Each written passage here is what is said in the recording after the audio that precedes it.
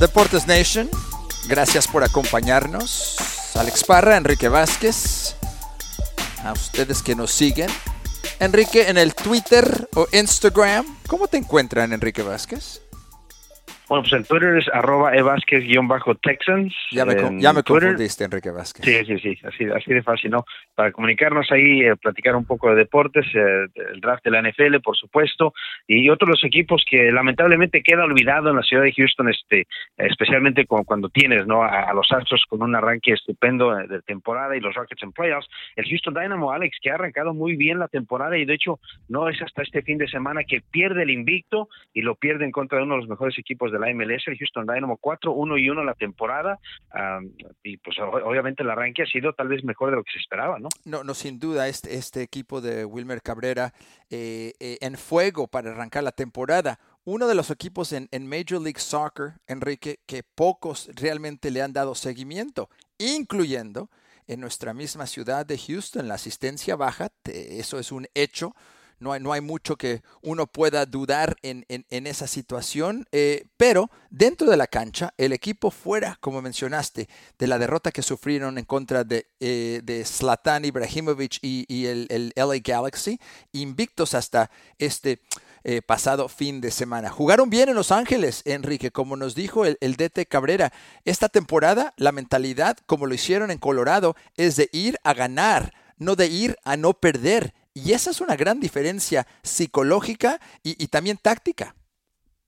Y eso es una gran diferencia a como acostumbraba antes con Dominic Kinnear, cuando este equipo estaba entre los mejores de la liga, ¿no? En aquellos años era de jugar defensa, en contragolpe, si acaso rescatar un gol o en situaciones de balón parado, tiros de esquina o tiros de castigo, conseguir goles. Hoy en día, como dices, no se buscan goles, el equipo es mucho más dinámico, mucho más ofensivo, se atreve a más y pues lo bueno es que con Albert Ellis y con Mauro Manotas y muchachos que han arrancado muy bien la temporada, y como dices, ¿no? Pierden este fin de semana jugando bien en Los Ángeles en contra del Galaxy, y estás hablando de pues perder en contra de uno de los mejores equipos de la liga. En este momento, lo que estamos viendo de LAFC con Vela, pues es impresionante, que ya llega a 10 goles este fin de semana, y LAFC que anoche, este fin de semana, el domingo, cacheteó a Seattle Sounders, que era entrando al fin de semana uno de los mejores equipos también, y fue goliza, Alex, 4-1, y los goles estupendos de Los Ángeles, cómo están trabajando, se están encontrando muy bien los muchachos, y para mí yo creo que esto le da una vindicación ahí a Bob Bradley, ¿no? Después de cómo salió de la Selección Nacional de Estados Unidos, que han podido encontrarse una vez más en la MLS y estar al frente de este equipo y jugando bien, ¿eh? Hablas de los equipos de Los Ángeles, Enrique, el Dynamo enfrentándose al LA Galaxy, como ya mencionamos, en Carson, California, el nuevo estadio de LAFC, y como saben, hay muchas estrellas de cine, etcétera, que son parte dueños del equipo de LAFC. Mencionaste a Bob Bradley, mencionaste a Vela.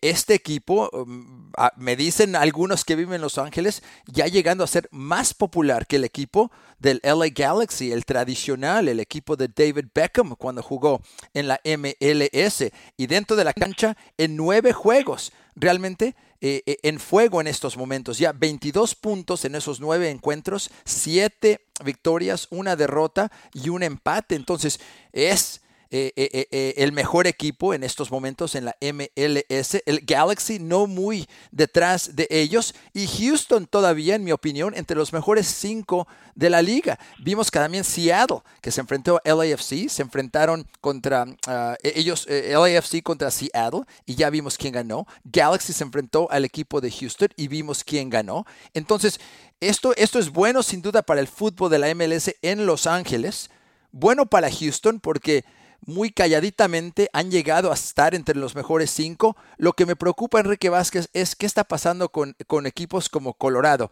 que hasta el momento no ganan un partido. Equipos como Atlanta United, que el año pasado lo hicieron todo, y llenando ese estadio en Georgia. Y la MLS quiere más, quiere llegar hasta 30 equipos muy pronto, Enrique.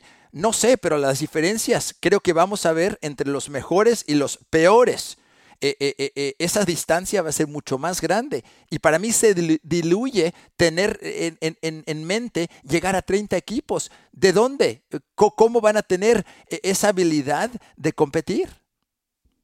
No, sí, claro, la cantidad de equipos es grande, es tremenda. El seguimiento, también el apoyo de la afición, pues es medida en algunas ciudades, como ya mencionaste aquí en la ciudad de Houston, pues es complicada porque las entradas, la verdad, y esto no se puede negar, han sido muy flojas para el equipo del Dynamo, pero cuando mencionas también Atlanta, ¿no? Atlanta que viene ganando, es el campeón defensor y el llenar completamente, básicamente cada partido, los 70,000 aficionados, no tiene nada que ver, no se compara en lo mínimo a lo que hemos visto acá en Houston, en el BBVA Cup Stadium, 70,000 comparado a ¿qué le calculas? 10,000, 9,000, que es lo que está llenando el equipo del Dynamo. Vamos a darle, es complicado, ¿no? Sí, vamos a darle la mitad, que estén llegando a 12,000, que estén llegando a 11,000 consistentemente, pero eso no compara lo que está pasando en Atlanta, correctamente.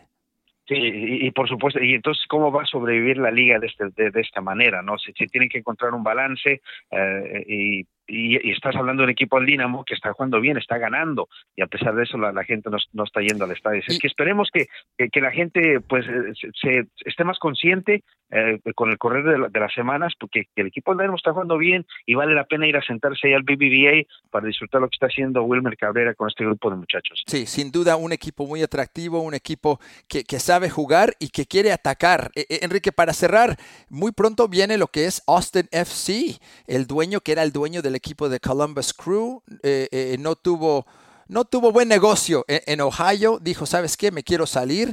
Tendrá pronto la MLS 3 equipos en el estado de Texas, Dallas, Houston y Austin.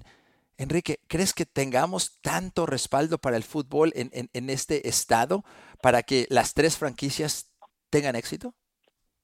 Bueno, yo creo que hay respaldo para el fútbol. Yo creo que en el estado de Texas, en cada una de estas ciudades que acabas de mencionar, Dallas, Houston y Austin, se juega muy buen fútbol amateur. Hay muy buenos equipos y hay mucha gente interesada en el fútbol. Ahora, que esa misma gente se interese en la MLS, pues eso está por verse, ¿no? Cuando el Dynamo estaba ganando títulos en la ciudad de Houston, la gente iba y a un estadio que pues no era muy atractivo, ¿no? Robertson Stadium, que ya por supuesto ha sido derrumbado. Así es que si el equipo gana, esperemos que la gente responda tarde esta temporada y encarando ya lo que sería playoffs para el Dynamo.